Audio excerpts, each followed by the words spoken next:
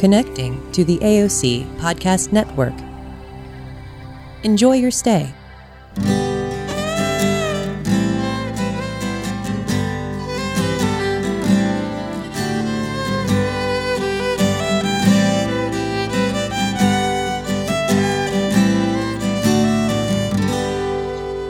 So, good morning. I'd like to welcome all of you this morning. This is Le Cadeau Podcast. And today my guest is Mel Harrington Huval. That would be Melanie, but I call her Mel. So, Mel, welcome to Le Cadeau Podcast. Hi, Becca. I'm happy to be here. Me too. So, basically, I did a CD a long time ago called Le Cadeau, and it was my intention to talk about the gifts of the culture that we come from, the French-speaking Louisiana people, including the gift of healing and including cooking. You did cooking with a twist. I did do some cooking with a twist. So let's start there. Tell me about the cafe you opened. You were overqualified to do that, but that's okay. I totally had no idea what I was getting into. Talk about a leap of faith. Just for years in the back of my mind, I had an idea of opening a coffee shop that had a strong emphasis on celebrating local culture in all of its forms, percolating through my brain, and an opportunity arose in Breaux Bridge. I guess it was when was that? It seems like yesterday. Around 2012, I guess. Yeah. And so I opened Joie de Vivre Coffee and Culture Cafe and ran that for 3 years before passing it on to somebody else. But was really happy to kind of create a community living room, I guess, for our It was that, yeah. And to offer some alternatives to some just other options and other choices. So all of our food was very health focused and vegetarian and nothing fried. Nothing fried, not a single deep fried thing. And it was all freshly made. I cooked and baked everything there. I wanted it to be, food for the soul, and I wanted what we offered to be food for the soul. So we had, we were able to share lots of live music with folks, celebrate local musicians as well as musicians who were passing through. We were able to offer literary reading opportunities, book signing events, film screenings. My son is a musician, and Drew did some things there, and then Greg, Drew and I, and everybody's mutual friend who is from the area had done some photography, so his work was available, and both Drew's efforts and Greg's were connected to the preservation of the Atchafalaya Basin, which is huge. Yes, so both of them really helped to raise awareness and educate and inform people about what was happening and what could be done to help preserve this tremendous environmental and cultural asset that we have. And when I said you were overqualified, what are you qualified or not qualified for? We're all qualified to do everything we can over here. But what is your degree? What did you study that made you have the vision was not just about vegan food? That was, I think, the challenge. In terms of we don't necessarily eat healthy, but damn is good. And you were able to take it's healthy and it was still damn good. So that's way super. Okay. So what is your background in terms of culture, your education related to any culture? Well, I was born in Vermilion Parish and raised in Terrebonne Parish, and I've lived in St. Maureen Parish for almost 20 years now. But I did spend some time out of state. I spent about 10 years out of state, and I think that's when I was really awakened Yeah, to the sometimes richness of our culture. you have to leave home to know what was at home. Yeah, because when you're immersed in it, you don't appreciate it as fully. For me, at least, that Exactly. was my experience. And I came back very intentionally as I got a little older and knew that hoped that I would be having kids one day. I really wanted to be closer to family, and also, my grandparents were aging, and I just felt like I was missing out on a lot with family. But my educational background, I studied human development and family relations is my first degree, which was very much like a social work and counseling type degree. And then my master's degree is in applied cultural anthropology.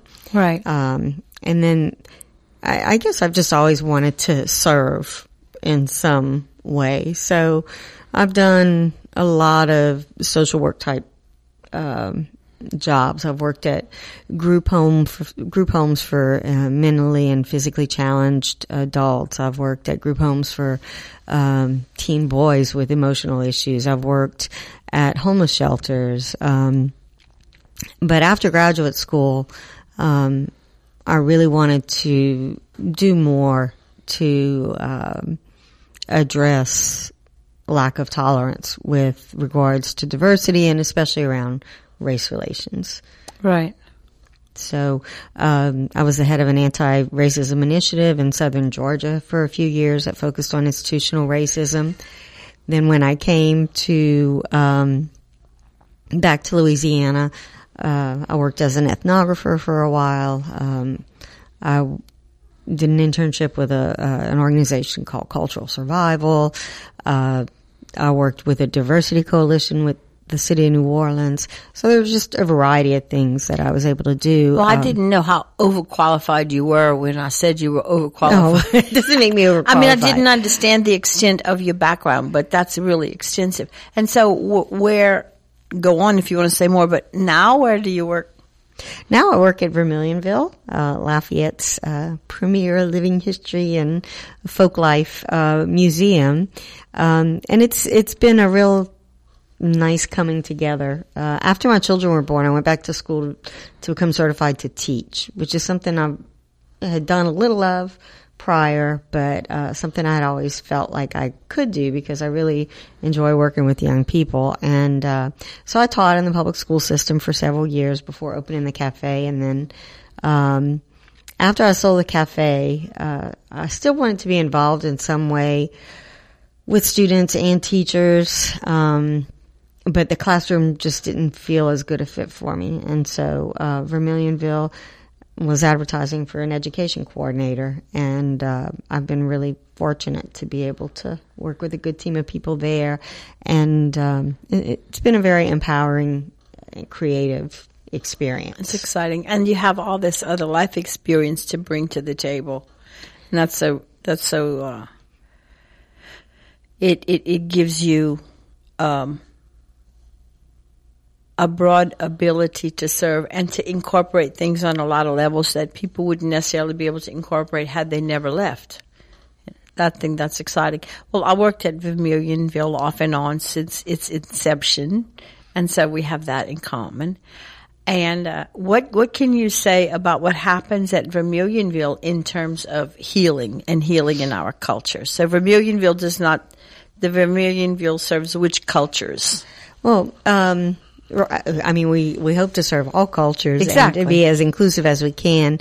In particular, the time period we look at and the cultural groups we look at are the primary cultural groups of that time period. So from 1765 to about 1890 is our historical focus. And we look at the Acadian culture, Creole culture, and the culture of people of African descent at that time, and Native American cultural group right. that was indigenous to the area. So do you know Greyhawk Perkins? No, okay. I don't. I've heard of him. You need to invite him. He used to come and visit a lot, and I worked there, and I met Greyhawk, and he's Native American, and he teaches about his own culture, and he used to come, and I knew he was a healer. And so we'd sit and eat jambalaya, but then how do you talk about healing? So we just knew that we did this, but I didn't know how he did it, and I wasn't sure how I was or going to, and I never knew that I'd do traiteur work at Vermilionville or present that as a character. And so now he does music. Well, he always has, and so have I. But he did a whole CD about the 13 moons, and he was led to do this in his own way, as in like, this is how we've been doing it, but give it your own twist. So he went to France, and he did with French musicians and came back and has performed here. So he could now come back with this modern day contribution about the Native American culture with music. It's really like he did this sort of jazz influence of music, and it was so something. So what does so anyway, that's all. I just want to throw that out there. So what else can you say about how healing is now portrayed or interpreted at Vermilionville? Well, I think we try to look at traditional forms of healing, and we have a healing garden with a lot of traditional medicinal plants. We bring wonderful people like yourself in regularly for a healing series. And I just think culturally in this region, it seems to me that people are more open to alternative healing, holistic healing, traditional healing, and even having grown up immersed here. I can remember when I was like 12 years old and my mom took me to a traiteur, and I had a wart on my finger that we had tried everything for. I had been to the doctor. They had tried to burn it. I had tried all of these over-the-counter medicines. Nothing worked. And so we had gone to visit my grandparents, and my grandmother said, "Oh, you need to take her to see," I don't even remember the lady's name, but she was right down the street from my grandmother's. And on the way over there, my mom told me, and I was your typical 7th grader rolling my eyes thinking, oh yeah, right, like this is going to work. And she told me, you shouldn't say thank you afterwards. This is a gift she wants to share. And, we got there, and the woman didn't speak any English. She only spoke French. So my mom spoke to her and told her what we needed. And she was a petite lady, and she grabbed my hand and very gently, and at the time I didn't realize that she was making the sign of the cross. Right.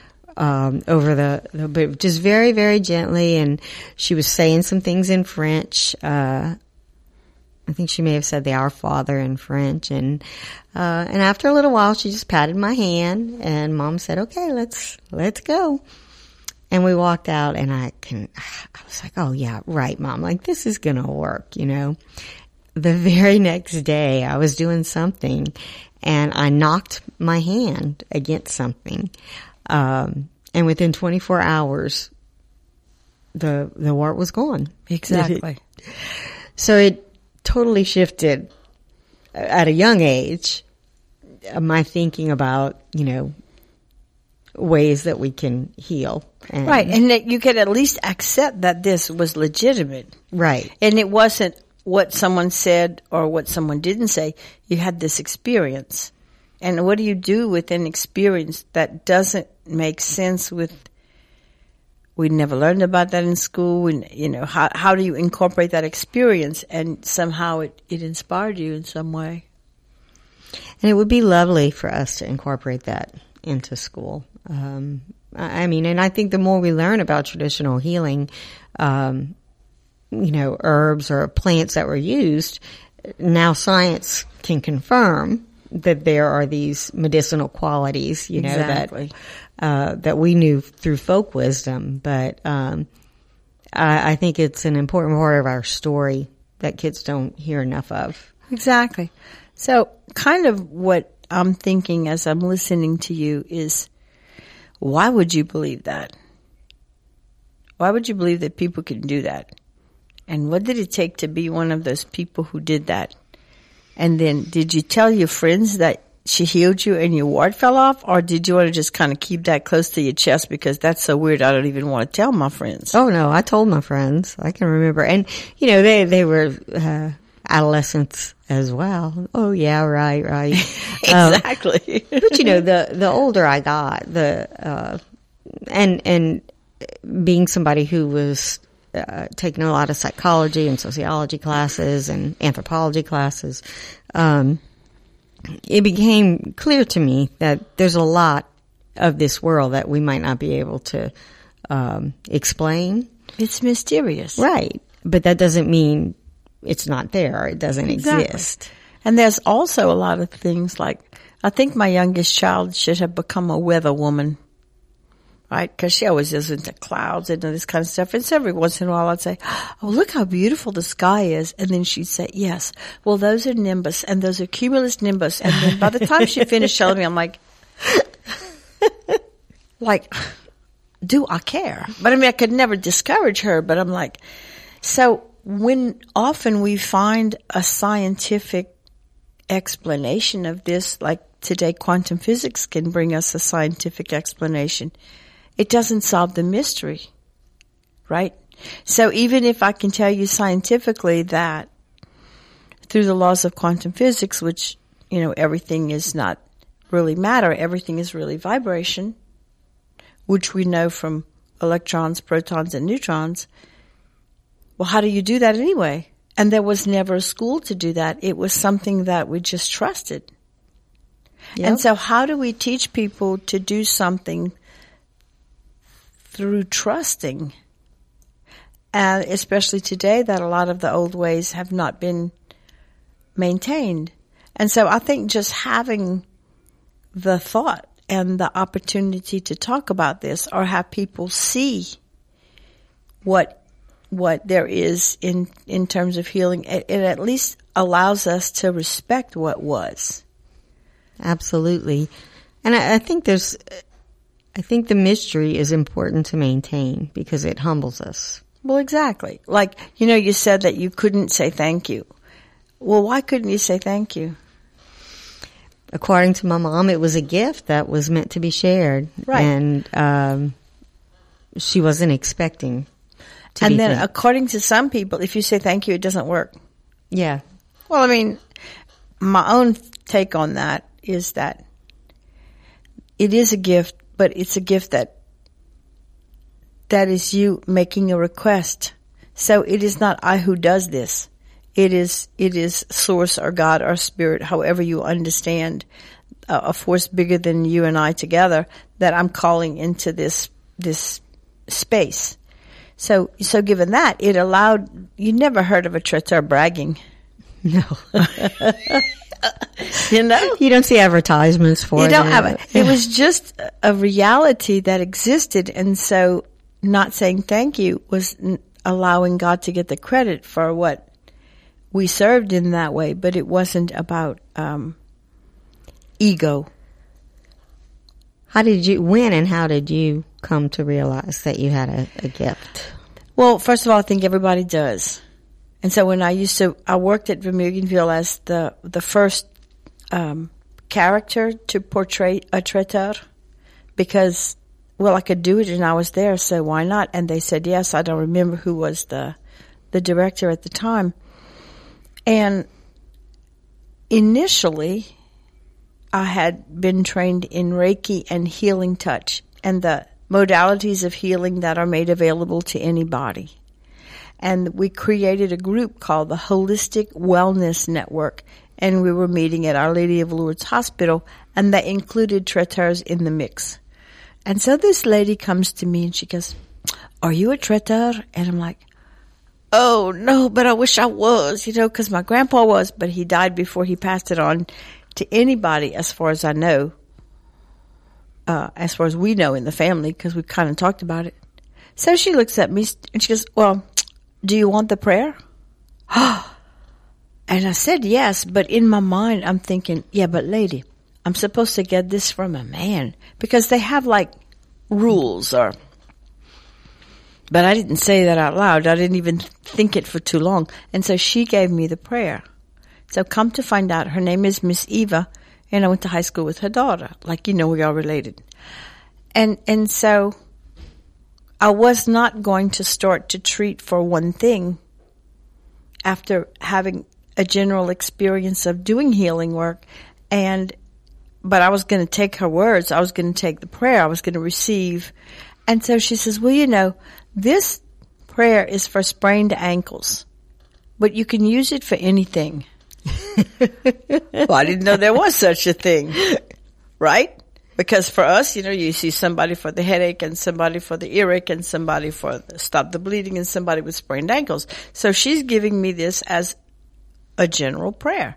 So instead of traiteurs were always specialists, And so then I became a GT, like I laugh about it, so I just incorporated that in the work that I do, bringing in the essence of whatever has been culturally a part of me that we were born into. We didn't ask for this.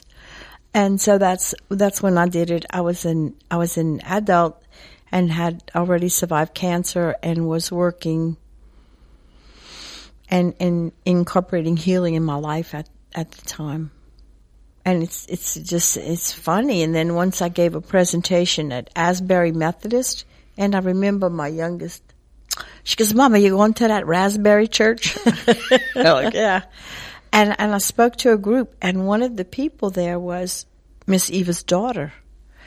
And when I told them the story, it went something like, well, this lady gave me this prayer, but the words weren't in French. I mean, they sounded okay, but they weren't French because I speak French, and I didn't have the audacity to correct the lady, right? And like, no matter what these words are, if she's been serving and healing people with them for years, what I'm going to say? So I kind of didn't say anything. But then I found out who her daughter was, and that made me happy because it was a familial or familiar or some like honest connection. And not long after that, Franz Amelinks used to teach at UL. He taught French. He has since died, but he sent me some prayers from a man named Nestor Guidry, who lived between Abbeville and Kaplan, about where Hebert's Steakhouse is. And he just sent me these prayers, and I'm like, wow, because he was enamored and admired and respected this healing that belonged to this culture that had nothing to do with medicine, and the whole herb thing was separate from the prayer. And so he just wanted me to have this information. And so at first I'm like, why does he have it? He's not even Cajun. He was Episcopalian. He wasn't Catholic. But then after I got over that, and it took probably 20 seconds, I flipped through the prayers, and there was a prayer for sprained ankles. And it was written in French that I understood it. And so it's not exactly what we say that does the work. It's who we are and who we call in. It's technically. Mm-hmm. So how do we keep these things going? And that's kind of been, how would we get this in schools? I don't know. I think it would, with the way our school systems are set up now, you'd have to make it a required part of the curriculum. And, broadly, teachers now can look at different elements of culture. But it would be really nice, I think, to have something specifically that was reflected. We used to have an arts and education program. Renee Guidry used to be. And they would bring artists to Vermilionville. They were hosted at Vermilionville, and then teachers could come and meet the artists and invite them individually into their classrooms. So I've always wanted to be able to do that, and I did a CD, so maybe we could create something that could at least be available as a cultural aspect. Not that we're trying to convert anyone to Catholicism or make everybody become healers, but if we don't let them know what was, that's kind of not allowing them to know what they can be, huh? Mm-hmm. Well, and I think it's empowering for a lot of people, learning any new dimension of their cultural identity, In my race relations work, I did a lot of research on kind of what led to a sense of cultural pride, not a sense of cultural superiority, but a sense of cultural pride versus a sense of cultural superiority. What did you find? What I found, particularly with neo-Nazi skinhead groups, is that they're recruited. They generally come from families who don't have strong cultural identities. So there's not, if you ask, what their ethnicity is or what their heritage is, they generally can't answer. All they know is that they're white. And they're recruited usually between the ages of 15 and 19, and taught that their whiteness is what makes them superior. So that's what they cling to, whereas groups where kids grow up having a sense of pride in who they are and where they came from, they don't really have to step on another group to feel superiority. Does that make sense? Yeah, it makes total sense. And just things like your, stories of resilience. And so my great-grandfather was a trapper and a fisherman off of Marsh Island in the Vermilion Bay. He lived on a houseboat with his wife and children, and when their family got big enough, and he was functionally illiterate, but when their family got big enough, he built another boat, and in exchange for room and board, a woman came to live on that boat, and during the day, it was the classroom for my grandmother and her siblings. Wow. And in the evenings, it was her space, but I think about what that way of life required, the discipline it required, the perseverance it required. And when you speak to any of his children, they all had a good life, Right. Well, the word community is coming, because if someone doesn't know their past, they also don't have a sense of belonging. Right. So I think community is a big word, and it's a reality that we had, but we kind of thought, we didn't get it till later, understand. So his children all had good lives, you said? Yeah, they did. They all had good lives. And there was a lot of love, in that family. But hearing family stories and understanding the resilience. On the other side of the family, I have a great-grandmother who lost her husband when she was around 30, and she had a bunch of kids. Right. And so one of the ways she made ends meet was she drove the school buggy. She had a mule and a wagon, and she picked kids up to bring them to school, She was a school bus driver before they had motorized buses. Yeah, right. My mama told me about that. She went to school in buses like that. But also her children also, they had full, successful lives, and just that resilience that you can overcome environmental challenges, that you can overcome personal hardships and survive and thrive. Right, because it's not about the drama of the hardship. It's that you had what it took to make it through that. Right. Whatever. And a lot of it had to do with the network of support. Exactly. And here it's often familial, but it can also just be through community groups and neighborhoods and other relationships. So this morning I was, a friend of mine had surgery, and I went with her, and she is a nurse. And I said, some people have gone to surgery with their friends as a healer, as an energy worker, as whatever you want to call that. I said, if you want me to, I can. Like, we don't have permission, but we can. So I went back there. She said, yeah, come. So she introduced me to her OR nurse, and they were prepping her for surgery. And she said, well, I want your number. So, we'll get that number to her. Then the doctor says he needs a healer too. Can he have your number?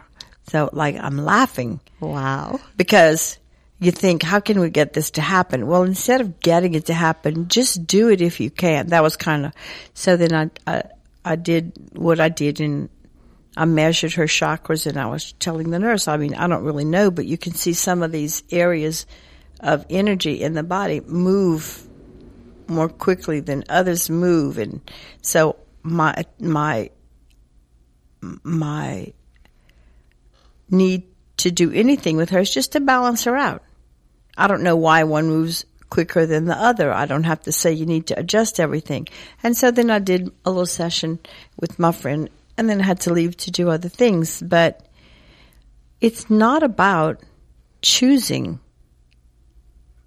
one way or the other. It's about using everything we have to bring it forward. And I think that there's a lot of discussion that polarizes people, but we don't necessarily live in that polarization. Doctors and medical staff understand what they do has limits. And so, I'm going to go back to that little surgery center and see what they feel, and if we can. And if we can just build a bridge. Mm-hmm. And they don't have to learn about us, and I sure don't need to learn how to do surgery, right? It's not about changing roles, but it's about helping each other with what we have. And that's a part of community. So while she was in surgery, I'm visiting with her dad, and we're talking, and of course we're laughing, and he was saying how important community was, and that today he cooks in cans. They even cook for hospice, right? As part of the service. And he goes, and people say, well, why you cook and why you make jams and jellies and give them away? He says, because I can. Because we did that to support each other in community. But now we don't even know our neighbors. Right. So we can't know our neighbors, and we can't go back to how it was, but we can take the aspect of community and create that for us now. And Vermilionville is a place that lets us know where we were and where we came together. So I have a question for you about the whole traiteur thing. So, and I don't understand this, so this is also a cultural question. The African Americans and the Native Americans and the French Americans and the German Americans and the Spanish Americans, how did we all come to speak French? How do we all come to speak French? Yeah, we didn't war with each other. We didn't own each other, totally say this is politics and you can't do this. We didn't necessarily have power over each other. But how did the language become the language of everyone who lived here? Well, I think it's just because of the French colonization, and so many of the people who put down roots here. We were a Louisiana territory, right, and then we were a Spanish colony. I get that. Right. But I mean, it's and we went back to French. So I think that the French language took hold early on in our history, and we've never divorced ourselves. So I invited a woman named Morning Dove, who is Homa, to come and give a presentation in Lafayette because I had heard her speak in Baton Rouge at a place called the Red Shoes. And when she finished saying what she said, and she was dressed in Indian regalia, and she showed us prayer ties she made and all this kind of stuff, at the end of her presentation, someone asked her to say a prayer. And she prayed in French. Mm-hmm. And it touched me so deeply, I wanted to cry. Because I had never known anyone who claimed all that Native American and their rituals and their traditions, and also say something in French. But I knew that it existed. So then someone asked her this question. They said, why are you talking in French? Why are you praying in French, She goes, well, I think it was easier for us to learn French than to teach them our language, so we did. So I had a woman named Carla Woody who came, and she wanted to know about the gifts and the traiteur thing, and so I had a gathering, and she interviewed me. And the thought that came from that interview is that if African Americans and Native Americans and European Americans all do this, but we do it in Catholic prayers and we do it in French, basically, with plants that are available here, but the plant thing was separate. Does that make being a traiteur an indigenous gift?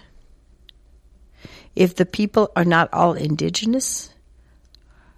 This sounds like one of those questions we make up in catechism to stump the priest.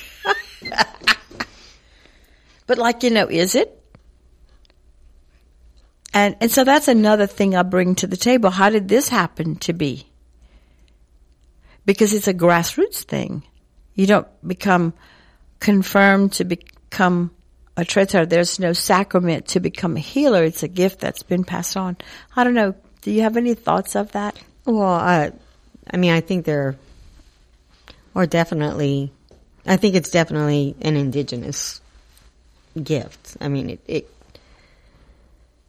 can be shared beyond our culture, but it comes from our culture, and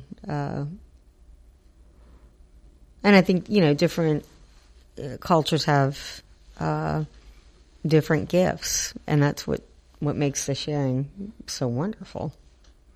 Exactly. Just like the traitors who specialized, as you said. Yeah, that's how they did. Not everybody knew how to heal everything, but it was a community that's part gift. of that community and relationship building. As opposed to a medicine woman or a medicine man who served the whole community. We all that's exciting. So when you're at Vermilionville, how do you conceive of educating, and where do the programs come that you offer there? I mean, education is such a broad term. Of course, I work with teachers and I work with students, but not in the way that I think most people think I would as the education coordinator. So a lot of times people think that I would be the person who would coordinate school field trips there. And actually, that's our tour coordinator who does that.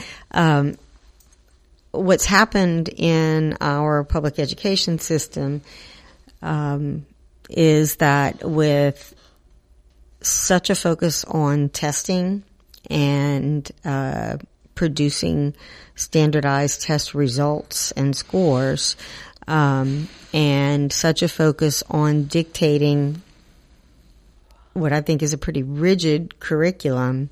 Exactly. A lot of the craft of teaching has gone away, and part of teachers who really think of teaching as a gift and a craft, part of what they do is to try to take kids beyond the classroom. Right, into the real world. And see how knowledge applies to the real world. And so, schools are having smaller and smaller windows and resources to make it into museums and historic villages and other cultural venues or outings. So a lot of what I do is try to influence resources that teachers have that they can bring to the classrooms to share, and develop easy access to resources for teachers. So whenever I coordinate a professional development opportunity, there has to always be some connection to Vermilionville or that period in history or the cultural groups there. But I want to give teachers a tool that they can easily access and that they can use to meet their student needs. Right. So I don't just sit around creating rigid lesson plans. Instead, I give them a database of resources every time we do a professional development workshop there. The other thing that we do is I do work with students, but I work with students of all types. So exactly. We have a couple of partnerships with UL's School of Education, and one of those partnerships, it's called our Vermilionville Education Enrichment Partnership. We partner with UL School of Education and with the Lafayette Parish School System. And students who are in their senior year of education at UL come to visit Vermilionville, learn a little bit of the history and the culture. Then they develop curriculum-based lesson plans. They choose a site that they think is relevant to their lesson plan within our village, and then they offer these lessons to kids that we will bus in from one of the elementary schools, and this year from several high schools. And we intentionally try to choose a school where financially kids may not otherwise get a field trip, so that they get a an enriching experience. But the kids rotate through 4 or 5 different, very culturally specific and relevant lessons that also align with their curriculum requirements. And it gives the UL students, a little more practice at implementing lesson plans and seeing what a school day rotating, full of classes would be like. It gives Vermilionville a chance for us to highlight and shine a light upon our rich cultural history in this region. And then it gives the LPSS kids an opportunity that they may not have otherwise had. So that's been a really successful project. It was started in 2012 and has done really well. Our evaluations that we get from that program are very, very strong. We've had some UL professors now use that as a model to present at education and data conferences and things of that nature. So don't you think that kind of a lot of people, I'm speaking specifically of you and I, we still live as though we live in the tribe of where we grew up and in that community and in that culture? In some ways, like Ray Brasser? Mm-hmm. Okay. So Ray Brasser, what is his role over there? He's a board member at Vermilionville, and then he's been a professor of anthropology at UL. Right. So he advises and helps things together. So he was my teacher at UL. So someone gave me the copy of a thesis that had been written in 1933. And so I didn't know what to do with it. Because although I have a degree in anthropology, I'm not really an anthropologist. If I'd want to be an anthropologist, I'd have to get a few more degrees. But I knew that it was such the gift, and it was written in the Negro French dialect of St. Martin Parish by a Mr. Charles Bienvenu. So I gave it to Ray Brasser because I knew that as a professor he could do something with it. Okay. So then he says, well, we have to get permission from this man, Mamel. It was written in 1933. I'm thinking, I don't even know if he's alive. Well, he was alive and he was 100. Wow. And he did this research at LSU, not UL. So he gave Ray permission for us to use it. So then Ray took it upon himself to work with Bill Fontenot and the master gardeners. And that's where that medicinal herb garden comes from. I couldn't have done that. But I knew when I got that it was like a something, like a big something, like I was so excited, so excited. And so the day they dedicated it, I was able to participate. Now I don't have to still work at Vermilionville, and I didn't have to plant those plants. And Bill Fontenot was hysterical because he knows everything about Louisiana plants and more. And he goes, I had to plant these weeds and make it look like they belonged in your yard when you would actually harvest them away from your home. But at least physically they're there. And so that's a big education, just seeing that. And we don't have to do everything, but if you live in a community and you share what you have with the other, even though it's not just like a boucherie or canned goods, we can still be creative and live in community and bring more than if we were isolated or put that on a shelf. Oh, and we have so many opportunities here. Recently I was at an area festival, cultural festival, and my teenage children were with me, and my son, I asked if he was enjoying himself, and he said, yeah. But he said, Mom, look around, other than you and Mr. Chad, I don't think there's anybody younger than 50 in the crowd. Oh, yeah. And that was an eye-opener for me. And talking about education, for me, education is just about opening minds and broadening worldviews. And it should be a lifelong process. So as education coordinator, opening minds to things beyond the standard curriculum is really important to me. And last year, Vermilionville was very honored to receive a National Endowment for the Arts grant where we were able to bring traditional musicians into schools and into classrooms to work with kids, many of whom had never, they knew a little bit about, Cajun or Zydeco music, but many were musicians who had never played it before. Right. Who really, after working with these folk musicians, embraced, those cultural music forms.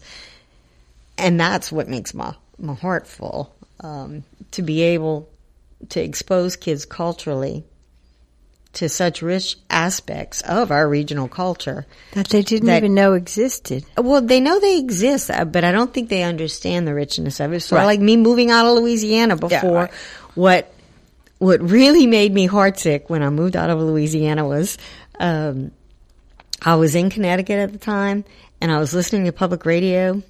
One of the stations had a Cajun and Zydeco music program. And the announcer began the program by saying, that was the late, great Mr. Clifton Chenier. And he had just passed away. Oh, and goodness. My heart just kind of sank because, that was one more connection to home. Exactly. That kind of had passed on. So I had a lot of awakenings about my culture around music and dance and not having that component. So we have been able to share with the whole world about our music and about our food and about our dancing and our joie de vivre. But we haven't been able to share about the spiritual component and the gift of healing. How can we incorporate that? Or do you have any thoughts? Or maybe we have to work on an education program. Yeah, maybe we do, huh? Because that doesn't sell. But then when people keep coming back, then they want to know. So there is an interest and a desire and a heartfelt need. And the reality is we need healing now. And they're looking at healing people and the world, or looking at in different cultures because we're no longer separated. We have become a global community in some ways. Mm-hmm. And I just think that every opportunity we have to discuss those things, use it. So, thank you for taking this opportunity to discuss this with me, and I hope everybody enjoys our podcast. Did you have anything you wanted to share in closing? We had no idea what we would say, and I don't remember what we said, but I think it'll be wonderful and interesting. It's always great visiting with you, It's just Becca. fun. And thank you for sharing your gifts. Thank you, with thank you. my family and with the community. Yeah, I love your family. We're neighbors in all kinds of ways. That's right. But that's the reality of the world. We're all so connected. Exactly. That I can't understand why we wouldn't want to nurture those relationships rather than these divisions. And we can. That's the deal. It's still a possibility. Oh, absolutely. Oh, yeah. We'll wave a flag to that. Thank you, Becca. Thank Love you. I love you. Thank you for listening to Le Cadeau Podcast. I'm your host, Becca Begno. Matt Roberts produced the show. Thanks to AOC Community Media for the use of their facilities. For information about AOC, you can visit aocinc.org. Thank you very much. Merci beaucoup. The views and opinions expressed on this or any program on the AOC Podcast Network do not reflect the views and opinions of Lafayette Consolidated Government, Cox Communications, LUS Fiber, AOC Community Media, its board of directors, or its staff. To learn more about becoming a community media producer, visit us on the web at aocinc.org.